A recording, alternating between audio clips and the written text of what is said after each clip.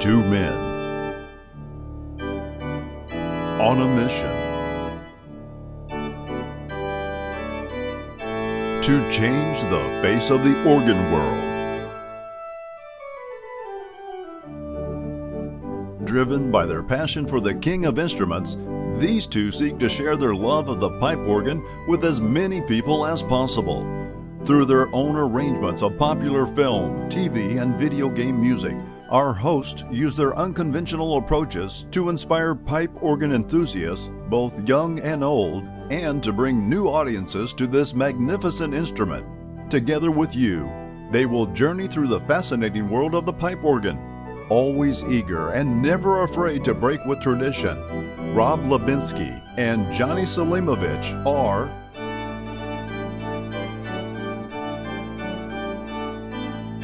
the Organ Mavericks.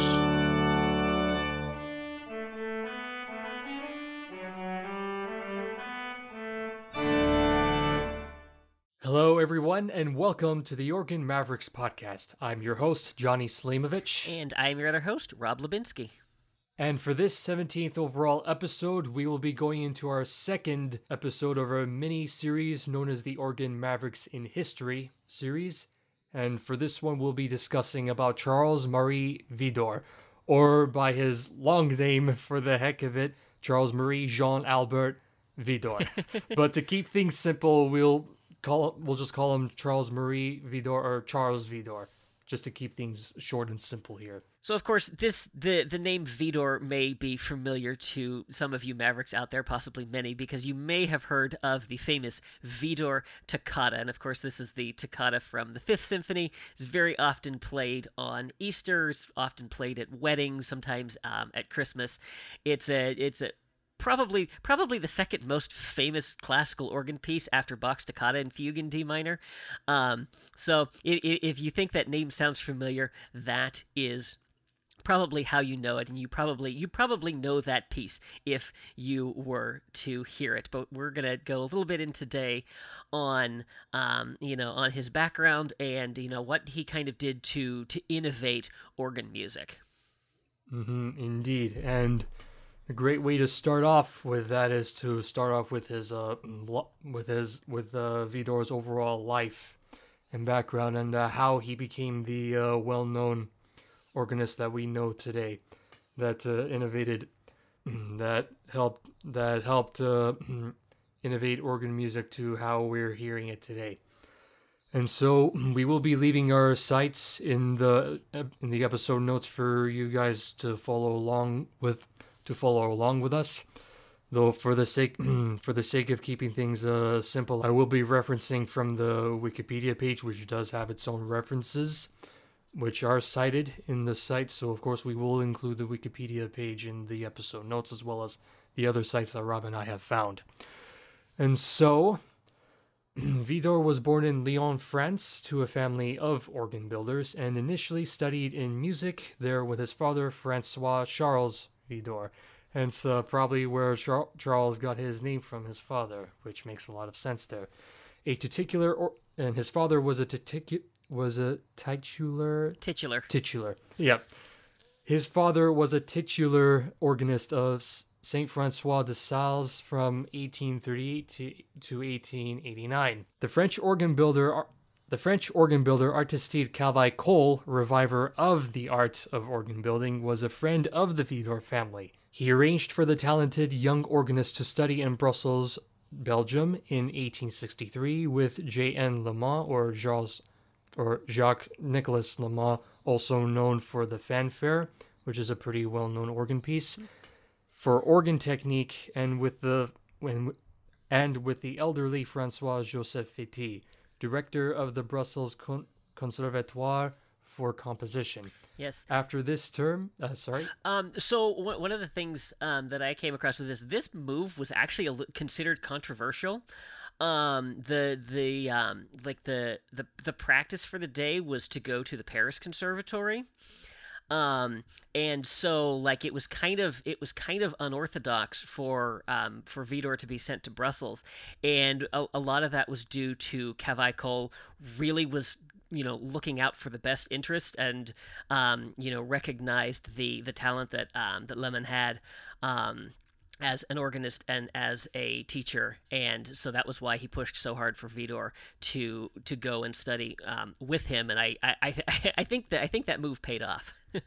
Yeah, indeed, in a positive way. In a really positive way, as far as I can see with that. And after this term of study, Widor moved to Paris, where he resided for the rest of his life. At the age of 24, he was a little bit younger than me. He was at that time, of course. He was appointed assistant to Camille Saint-Saëns at Saint-Saëns. I got the yeah, I wasn't too familiar with how his name was pronounced, so my bad. Sorry. Camille Saint-Saëns, or I believe that was it. Saint-Saëns, okay. So Camille Saint-Saëns at Église de la Madeleine, Madeleine, I believe. And now, in January of 1870, with the combined lobbying of Cavaille-Coll, Saint-Saëns, and Charles Ghosn, the 25-year-old Widor, now he's at the same age as I am right now, was appointed as provisional organist of Saint-Sulpice in Paris.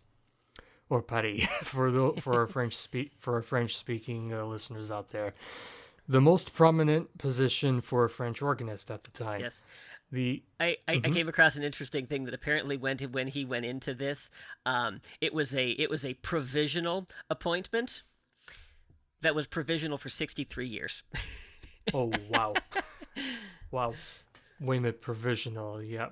I've heard that term before, though I'm not really sure what it means. Do you happen to know Basically, it means that, like, we're going to try this out and we'll see if it works. But you're not guaranteed a position here. But that provisional must have... was it provisional throughout the rest of his life? No, I'm sure it became permanent at some point. Yeah, I figured that. Okay, so, where was I here? Oh, yes. The organ at Saint-Sulpice was Cavaille-Coll's masterwork at the time. The instrument's spectacular capabilities proved an inspiration to Widor. Despite his job's ostensibly provisional nature, Widor remained as organist at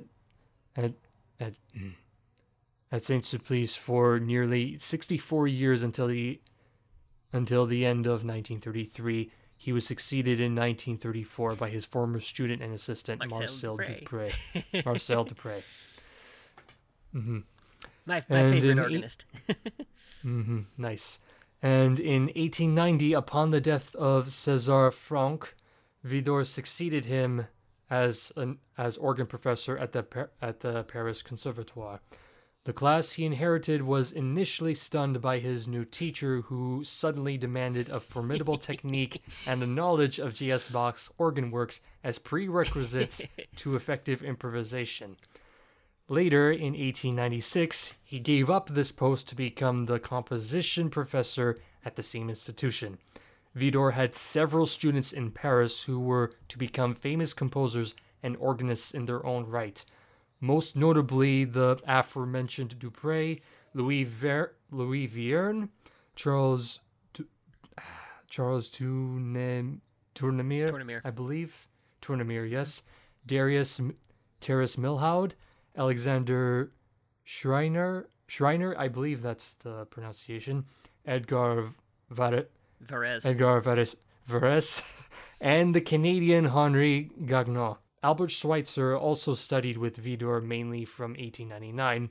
Master and pupil later collaborated with an intonated edition of J.S. Bach's works published in 1912 to 1914. Widor, whose own master Lehmann was an important Bach exponent, encouraged Schweitzer's theological exploration of Bach's music. Among the leading organ recitalists of his time, Widor visited many different nations in this capacity, including Russia, England, Germany, the Netherlands, Portugal, Italy, Poland, and Switzerland.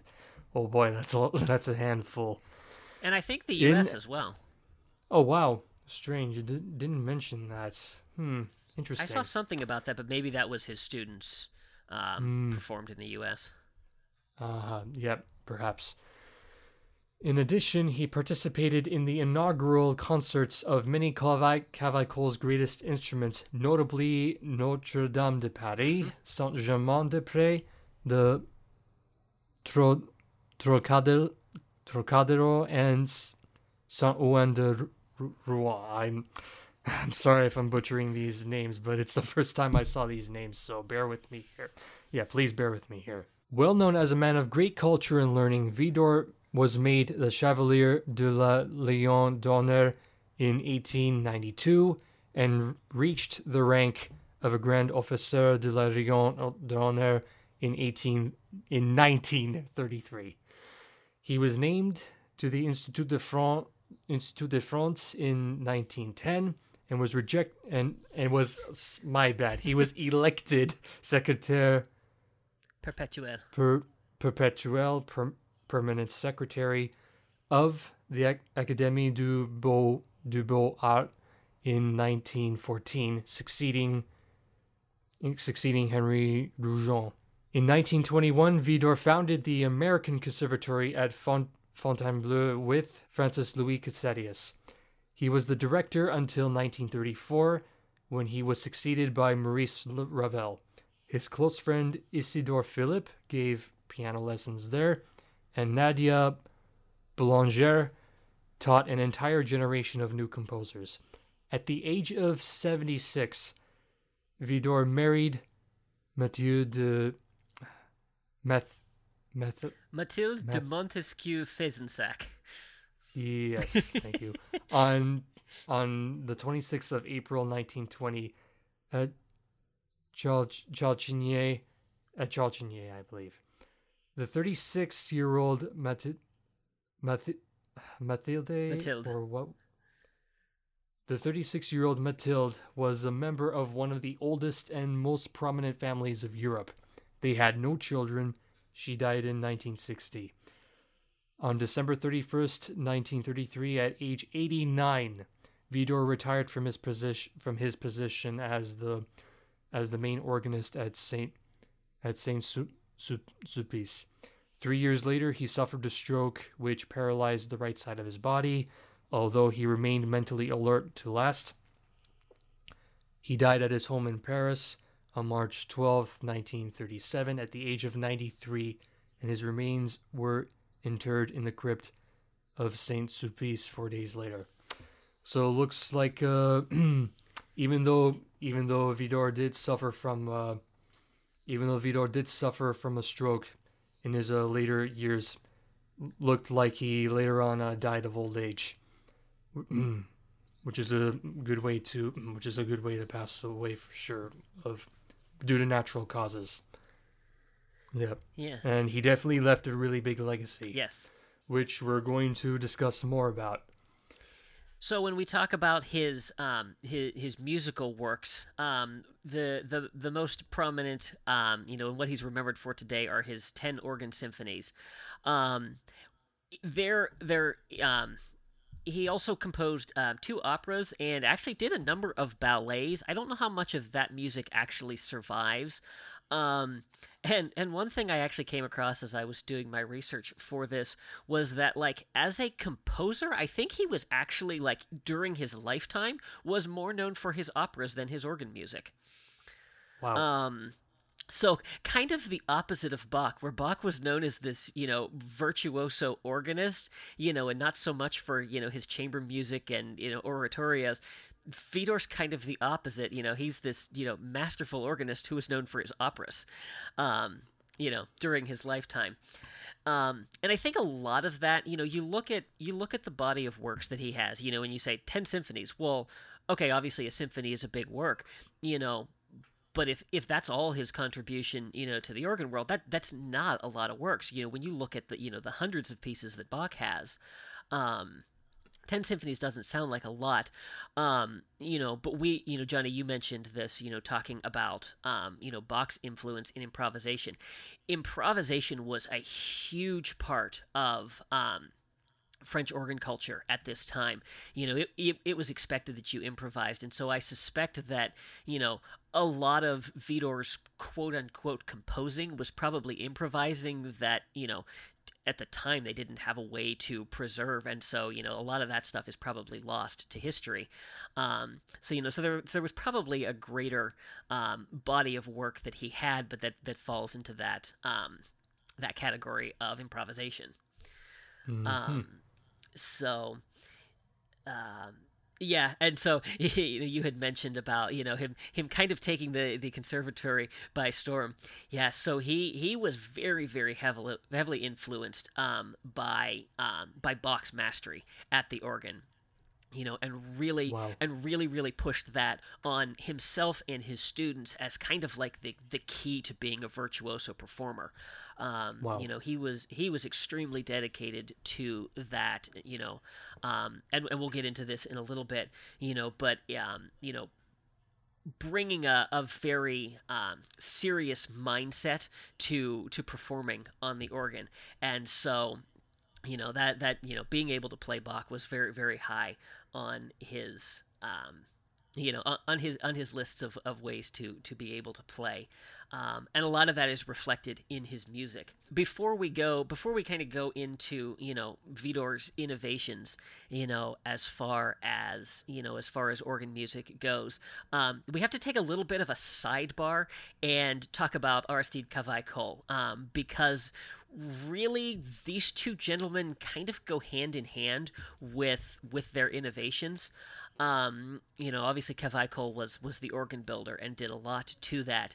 And as Johnny and I were talking before we started recording, we're like, Cavaillé-Coll could probably get his own segment in this series in terms of what he did for the instrument. We're kind of focusing more on organists and what they do, and Cavaillé-Coll was a builder, not a. I mean, I'm sure he could play the instrument, but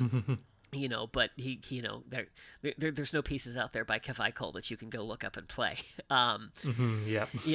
And so that's maybe looking into everything that Cavaillé-Coll did for the organ, is a topic for another episode. But it's important to kind of understand what he was doing in terms of organ building, because that really inspired what Vidor did, with his music. And so, some of the innovations from Cavaillé-Coll, he looked at the air pressure, in the wind chests on the organs, and he increased that pressure. And what that did was it allowed more stops to be played at once. So whereas you might have had a limited number, when you increase that air pressure, then you can have more pipes sounding at the same time. So in addition to the air pressure, Cavaillé-Coll invented brand new stops for the organ, and he revoiced pipes so that they would better imitate reed instruments and string instruments and brass instruments. Wow.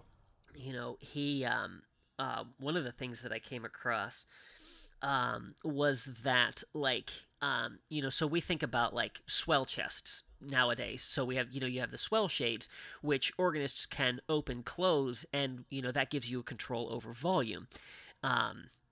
You think of them as like blinds on a window. When they're open, they let the light through. When they're closed, the light doesn't come through. Well, it's the exact same principle for sound. And of course, I'm holding my hand up to demonstrate this, like you can see it. So you had that, and so this existed on organs prior to Cavaillé-Coll, but the functionality was really limited. There was some kind of ratchet thing, and basically the shades could lock into 2 or 3 positions. So a smooth crescendo by opening the boxes wasn't possible. It was a very kind of clunky mechanism. And so Cavaillé took a look at this and, worked with it and developed a much more smooth transition so that, you would have a gradual opening and closing of those shutters, as opposed to think of it as the old ones were digital and Cavaillé-Coll made them analog. Yeah. To use that analogy. And so, it allowed for, greater control of dynamics, and you had a lot more tonal color. And the other thing about these organs is, we've talked in the past about, you have tracker action versus electropneumatic action. So all of these organs at this time are tracker instrument, which means that you press a key and there's a series of strings that essentially opens the pipe. Well, you think about it, if you have, if you're pressing, one key, if you have one stop going and you're pressing it, okay, that's one string. If you have 15 stops pulled, now you're having to pull the weight of 15 strings. And it gets heavier and heavier as you do it. As he is, developing all these new stops and, increasing the size of the instruments, they're harder and harder to play. So he really worked on the mechanics of how that work, and was able to take some of that weight off the keys so that organists would be able to play easier. You look at some of Vidor's later works and how virtuosic they get. And it would not have been possible to play them on these instruments because of how fatiguing it would have been to play the instruments. And then I think that, I could go on for quite a while on this, but I think the last thing that's really kind of relevant to our discussion today is Kevin Cole developed these pedal combination levers. And so, up to this point, if you wanted to change your stops, you had to pull them all by hand. You had to turn them on and pull them off by hand. And generally there were, a couple of assistants that would be doing this for the organist. Well, as the instruments get bigger, it's really, really hard to be able to do this quickly. So, even if you have, 2 or 3 stop pullers on either side, to change registration quickly is becoming a much more difficult feat. And so Kevin Cole developed these levers into the pedal, combination levers, which essentially, is what we have today. This combination action where the organist can preset a number of stops, and then you hit this lever in the pedal and those stops come on automatically. So really kind of revolutionized what was possible with the instrument. And so and so this is what inspired Vidor, and he took all of these innovations, these things that were being done to really improve and modernize, for the time, the instrument, and used that to build on it and just essentially push the capabilities of the organ to their limits. So up to this point, transitioning back to Vidor, up to this point, if you're looking at, like masterworks composed for the organ, you're thinking of sonatas.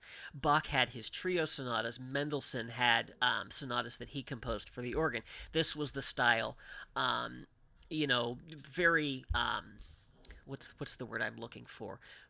Refined.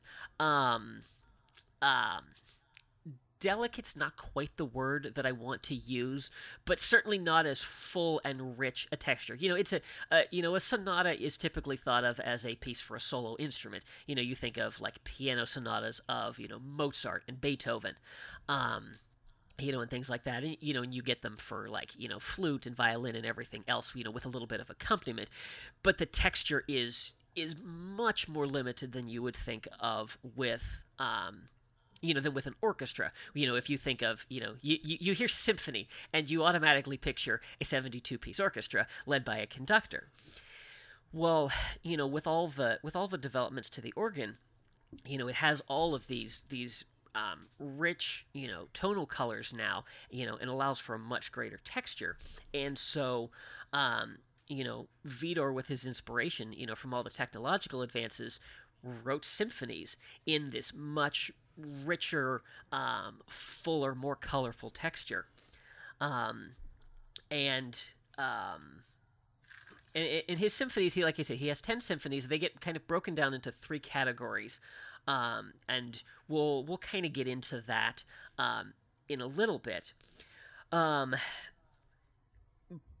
to understand where Vidor kind of came from and his mindset, in pushing organ music, you kind of need to understand what was happening with music at the time. So really from the time of Bach, organ music really kind of went into a decline.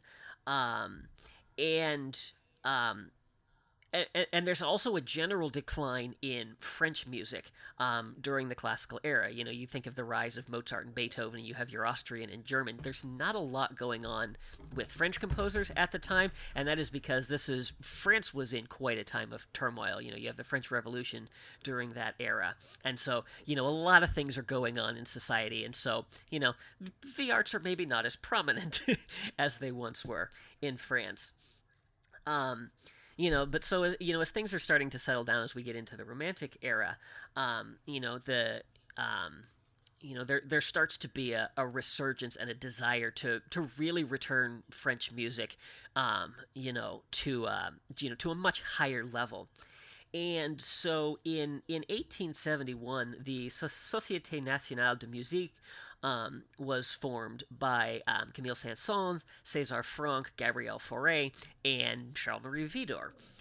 And the goal of this society was really to improve French music, to take a much more serious approach to it, and kind of to take what other cultures were doing really, really well, and incorporate that into French music, you know, and then give it that nationalistic flair of French music.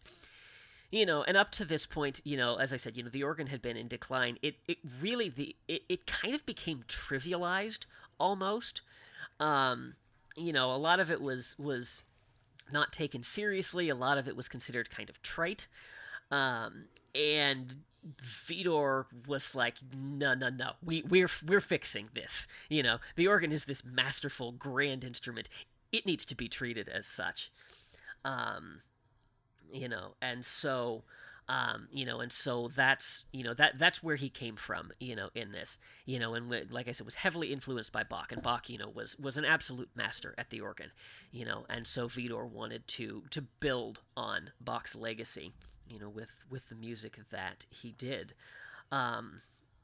You know, and so, you know, as he's developing, you know, his symphonies, he's starting to use, you know, new techniques, you know, of, you know, changing manuals, you know, fairly frequently, and this varies, you know, as we'll get into with his different symphonies, you know, but, and then, you know, within movements of the works, changing registrations, and not subtly changing registrations, like, oh, maybe we take off, you know, the 2-foot flute here and add another 4-foot, you know, no, like drastic changes from, okay, you know, now we're flutes and now we're full organ with, you know, reeds and everything like that. You know, and this is something that was really unheard of being able to do just because of the limitations of the organ and the organist. You know, and not only that, you know, and not only, you know, making these drastic changes in registrations, but doing them quickly. It's not like, okay, we hit a chord and then we breathe and the registration gets frantically changed while nobody can hear, and then we go back into it. No, it's like, okay, we hit a chord and the registration changes instantly and we're off into the new section. You know, and so this was, you know, this is something that you can do with an orchestra, you know, because all you got to do is switch which instruments are playing, you know, as you know, as the composers go, and you can have that sudden change in texture. You know, I think of, you know, the one that comes to mind is, you know, Beethoven's Fifth Symphony, and it starts out, you know, with this big, you know, full string section, and then it goes into this little like flute and oboe section, and it's like, that wasn't possible on the organ, and now it is. You know, and so, like, you know, to be able to do something like that, you know, was really kind of revolutionary at the time. You know, again, you know, with all the, you know, the technological advancements, you know, you have, you know, we talked about, okay, so there's registration changes, but there's new things that you can do in how you play the instrument. So obviously, you know, we talked about, you know, Cavaille-Coll upping the wind pressure. Well, now you can have these huge chords, you know, 4 or 5 note chords in both hands. And again, you know, you look at Bach, and this really isn't something that you see very much. And if you do see big chords, it's probably, you know, very limited number of stops. Although, little sidebar here, going back to Bach, there's this wonderful anecdote about Bach, because he used to drive organ builders crazy, because when he would get to a new instrument, he would pull on every single stop on the organ, and then he would just drop his forearms onto the keys, essentially seeing how many stops he could play at one time. Oh, wow. And he drove organ builders up a wall because the instruments were not designed to do that. Oh man, that would have. Yeah, I could imagine GS Bach at the time, trying that out. He was pretty bummed out that there weren't enough advancements with the organ when he was alive, which, as I said, it bummed him out a lot until now. We're now talking about Vidor changing that around. Yeah. And Bach wanted to push the instruments just like Vidor did. Mm-hmm. Indeed. Yeah, okay, so you have these big chords. Another thing is repeated notes. So, I talked about the trackers. You think about that, and it's like, okay, so it's the direct connection. But we're talking about a string that's many, many feet long, and so reaction time's not exactly quick. Yep. I mean, obviously it's instantaneous, but in terms of, like having to, react, the mechanisms having to react to all of that, takes a little bit of time. And, now it's gotten to the point where fast repeated notes are now possible. Like 16th notes, being repeated is possible, and really pushing speed on, virtuosic passages. Oh, yes. Is now something that is possible. And so, it's really cool to see, the instrument is really being pushed to its limit, both by the builder and by the composer. The builder says, okay, hey, now you can do these things. And the composer is going, okay, I'm going to do them, and I'm going to do more. Yep. Although one of the things that I found really interesting in this is, as while Vidor was really focused on registrations and, and really being able to get the most out of the instruments, in his published music, he actually kept his registrations listings very, very simple. And this is because, like, he traveled around, he performed on a number of different instruments all throughout Europe, and he realized that, not every organ that's out there, is a brand new Cavaillé with all these capabilities, and, not everybody has 5 manuals. We can all hope and dream someday. Yep. And so what he did, when he was publishing, because he knew people would want to be able to play these things, and he's looking at, organs in Germany, in Spain, in the United Kingdom, in the U.S., because he had his students performing there. He kept his registrations simple so that they would be adaptable to other instruments. Because he recognized that, not everybody has what I have, but I still want people to be able to play this. And so, I thought that was really cool that, he could be like, well, this is how it has to be played because, this is how I did it, and he's like, no, I want people to be able to play this on their instrument, and I want people to be able to interpret it, and have the flexibility to interpret it and fit it to their instrument, and so I really admire that in him. Yep. Yes, he was being very thoughtful about that as well. Yep. And also being really honest and humble about it as well, instead of having the mentality that that something has to be played like that. And so, Vidor was able to give himself the reality check that not everything is like this right now, though in the future more and more organs will be a lot more capable will be a lot more capable, like the Cavaillé organs, or even better. Yeah. Yep. One aside real quick here. Because I'm going to go and talk about the Vidor Toccata. If you wanted to, That is public domain. If you want to pull my video that I just did of that to put a little sample of it in, feel free to do that. Oh, If you don't feel like editing it in, that's not a problem. Oh, okay, yeah, because I wasn't sure. Well, it'll make sense in a minute. Oh, okay, sure. Yes, I did remember seeing you perform. I did remember seeing that video of yours, and yes, you were saying we could pop that into the episode notes as a sample. Oh, I was gonna say pull the audio from it, and just pop it into the podcast. Oh, for sure, we could do that. Yeah, I guess. Maybe not the whole thing, but you could give them a little sample of it. Yeah, for sure. I'm gonna quickly look that up now, and while I'm doing it, what else can you? Is there something else you can say about it while I look it up?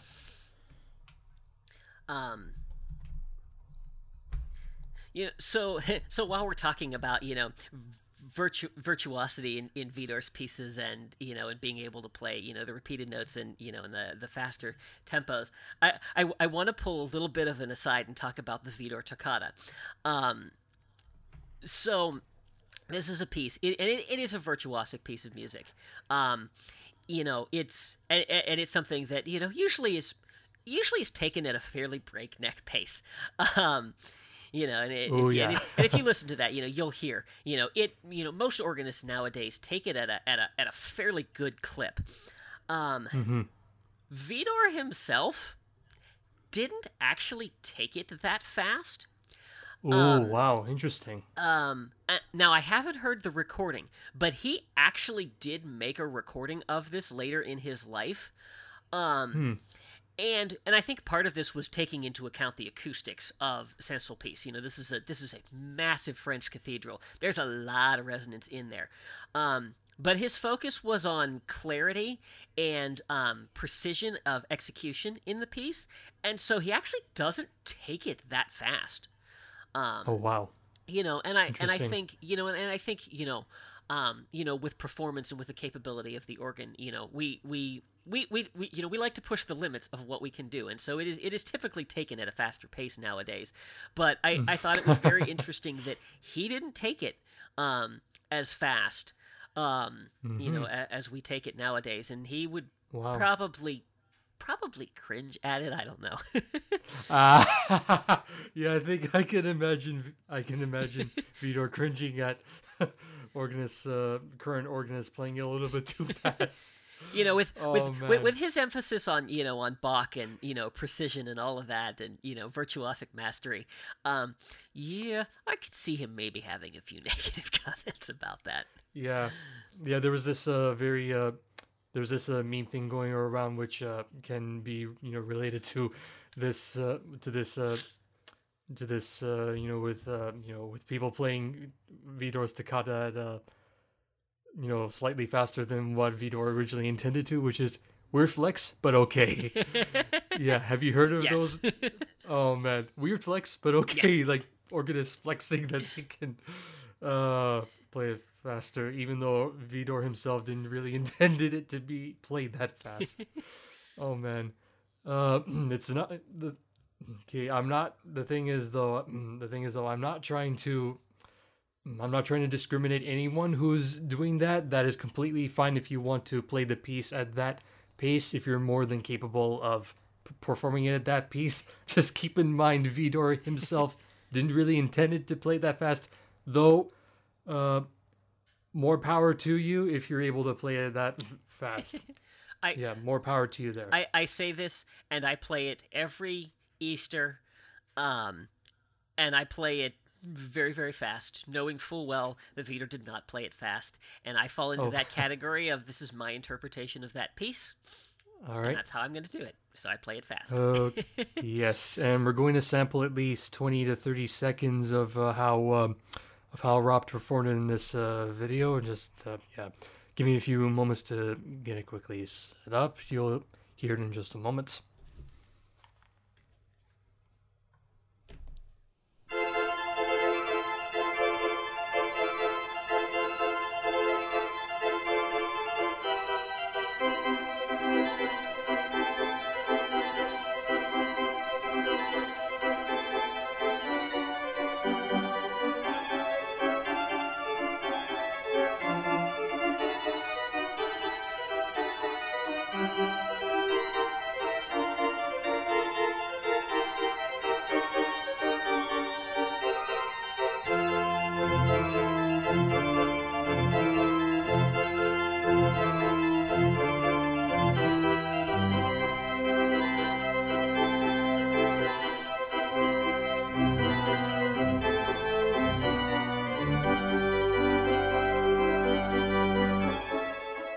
So now that we've actually looked at one of Vidor's pieces, so let's go in and talk about his symphonies, because obviously this is where his innovation comes into play. So as I said earlier, his symphonies break down really into three periods. So he has his early symphonies, which are his first four. He has what are kind of considered his mature symphonies, and those are 5 through 8. And then his late symphonies, 9 and 10, which are the Gothique and Romaine symphonies, respectively. Wow. So his early symphonies really took a lot of inspiration from Baroque music. Obviously, as we've said many, many times on this podcast, he was heavily influenced by Bach. And so... you see a lot of that influence in his early symphonies, and what that translates to is, you didn't see a ton of changes within movements as far as, texture changes, tempo changes, stop changes. You didn't see nearly as many of those within. Now there was still a fairly big range of styles through the different movements of the symphonies, but the styles tended to be contained within the movements, and the number of movements varied fairly greatly from symphony to symphony. You think of like the traditional orchestral symphony, and they're typically 4 movements. As you start to get out of the classical, that starts to vary, but the general format of that is 4 movements. And Vidor's organ symphonies really didn't adhere to that very much. Actually, I think his later ones did, like his last 2, were 4 movements. But yeah, there's a whole range of numbers of movements in his earlier symphonies. I should point out too that Vidor did not invent the organ symphony. It was actually César Franck who came up with the idea of the organ symphony. Who was a contemporary predecessor of Vidor. But Vidor really kind of took the idea and ran with it.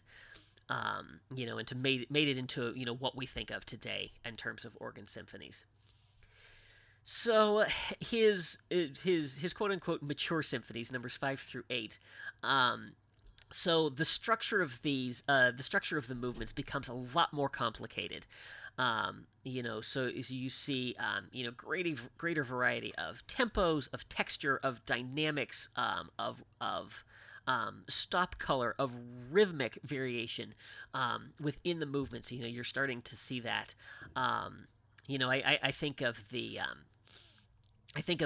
first movement of his fifth symphony, and it is a theme and variation. And I'm trying to remember how many variations there are. I want to say there's like at least 10 variations, and just such contrast between the variations. They kind of build and build and build, and then it drops to almost nothing. And it's just amazing to look at the textural changes in it. And that is actually the first movement of his Fifth Symphony. It's actually probably my favorite of all of Vidor's pieces. It's just so cool what he is able to do with it.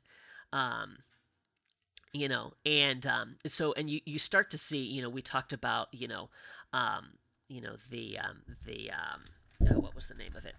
The name of it was the Société Nationale de Musique. Them taking, building upon what other cultures were doing really, really well. So in in Vidor's mature period, you start to see the influence of some of the romantic German composers. So you see influences of Schumann and Wagner are starting to to kind of come into Vidor's style in this period. Um, and this is really kind of this is where he starts to really push what the organ is capable of.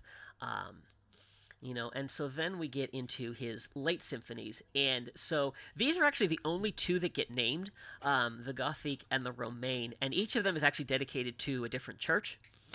And so this is where he kind of takes everything that he's done up to this point, throws it out, and goes in a completely new direction. So, like I said, these symphonies are now 4 movements. There is there's a lot of religious impact on these symphonies. Obviously, as I said, they were dedicated to different churches, and so most of, if not all of, I don't remember exactly what it was, but most of the movements are based around hymn tunes or plain chant tunes. So they all have a sacred nature to them, whereas all the previous ones really, I guess, could be considered secular. I mean, obviously they were composed for and played in a church. We actually had this discussion in the last podcast, about the secular versus sacred. But so these, you really start to see much more of a sacred influence in them. Yeah.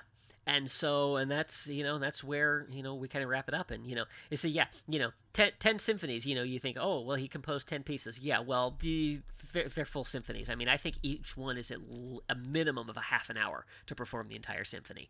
So, these are massive works that took a long time to craft.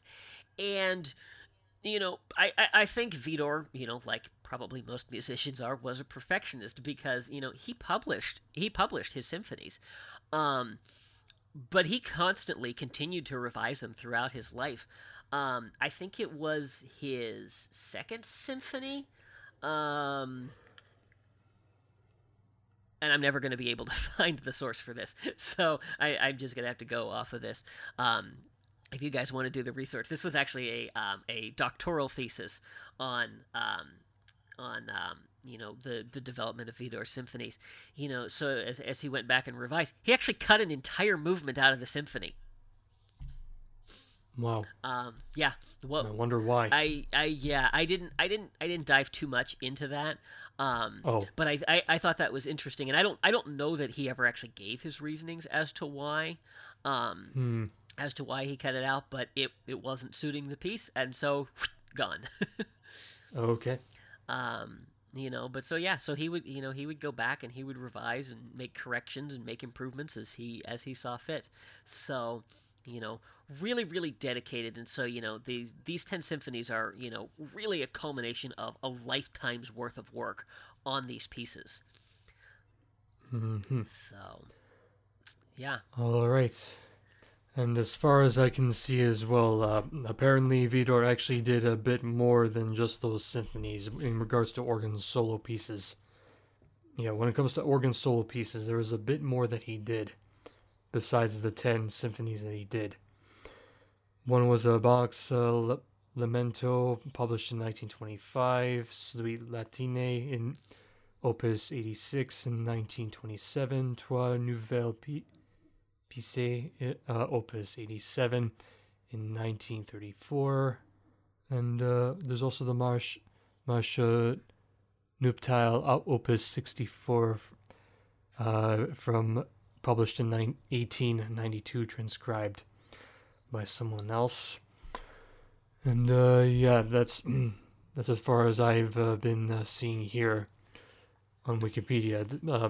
Yes, aside from the symphonies that Vidor did, there was a few more that he did for organ solos, as well as symphonies with organ and orchestra, which are basically organ concertos, I believe. Yes. And as such, he has done a few of those as well.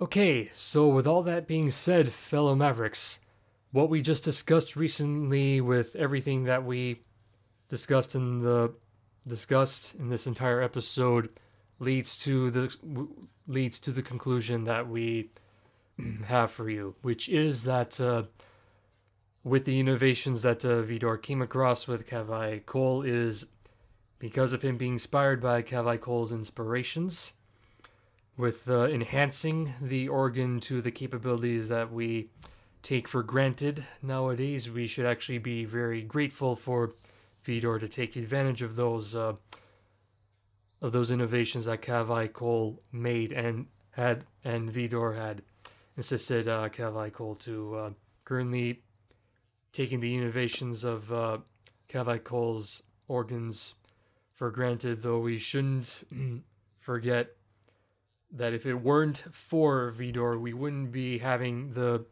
immensely beautiful organ music that we would have today if it weren't for Kavai Cole's innovations. For instance, one of my other personal favorite instruments of all time that I have played personally is a trumpet, and so is an ocarina. There may be similar organ stops that sound like ocarinas, though I'm going to specifically talk about trumpets and how Kavai Cole's innovations with more realistic sounding trumpet stops.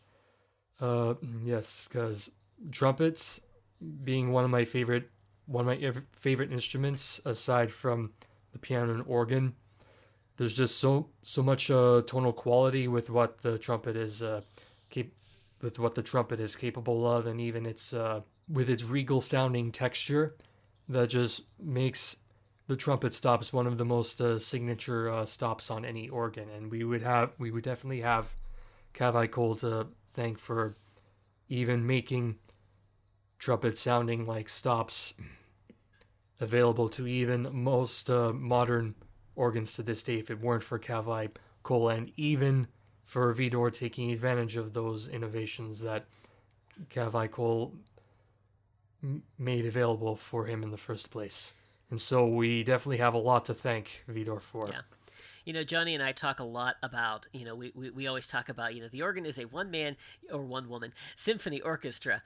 And it really comes down to, Kavai Cole and Vidor. That's where that came from. This is where, the organ really became that symphonic instrument. So this is this is kind of the roots of what Johnny and I do with our arrangements. What we are able to do in recreating these pieces on the organ really is all down to these two. And so it's really cool to kind of look back and see, what they did and how they pushed the limits of the instrument, and, to follow that up, 150 years later. And this is, what we're doing, we're pushing the limits of the instrument and seeing, what all we can make it do and what we can recreate with it. Oh, yeah, so, for sure. Yeah. And also not taking it for granted now that we're very much aware of where it all stemmed from. Yep. Yes.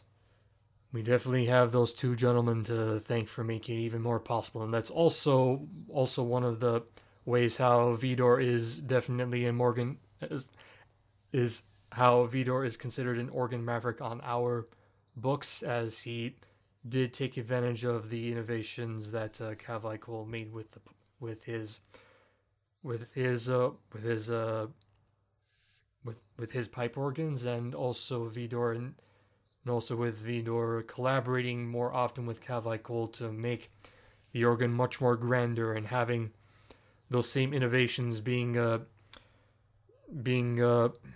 used with many other builders, thus giving many other organists around the world, especially us that are talking to you right now, much more opportunities to be as creative as possible with these very versatile instruments, thanks to Vidor's and Kavai Cole's work into this. If it weren't for them, the pipe organ would not be as versatile as it is today if it were not for them. And so, fellow Mavericks, thank you very much for listening. This has been a very interesting episode for sure in regards to how the pipe organ became the grand instrument that we know of today and the such. And of course, there's definitely some more organ mavericks in history that we will be discussing in future episodes, though this is where we're going to have to stop for now. And before we end things off, we want to remind you, fellow Mavericks, that we do have a new Twitter account. It is very easy to find. The Twitter handle is @OrganPodcast. If you go on Twitter right now and search the Organ Mavericks podcast up by looking up the Twitter handle @OrganPodcast, you'll easily find it right there. And you'll even find the link to it in the episode notes. And now regarding the email, Rob. Yes, and so, you know, we would always love to hear from you Mavericks out there, any feedback that you have, anything that you'd like us to discuss in future episodes. We're always looking for new topics. If you have any Organ Mavericks in history that you would like us to cover, definitely let us know that. You can reach us, organmavericks@gmail.com. It's organmavericks@gmail.com, and of course that is in the episode notes, but we would absolutely love to hear from you, so drop us a line and be in touch. Yes, indeed. And again, fellow Mavericks, thank you so much for listening, and we'll see you next time.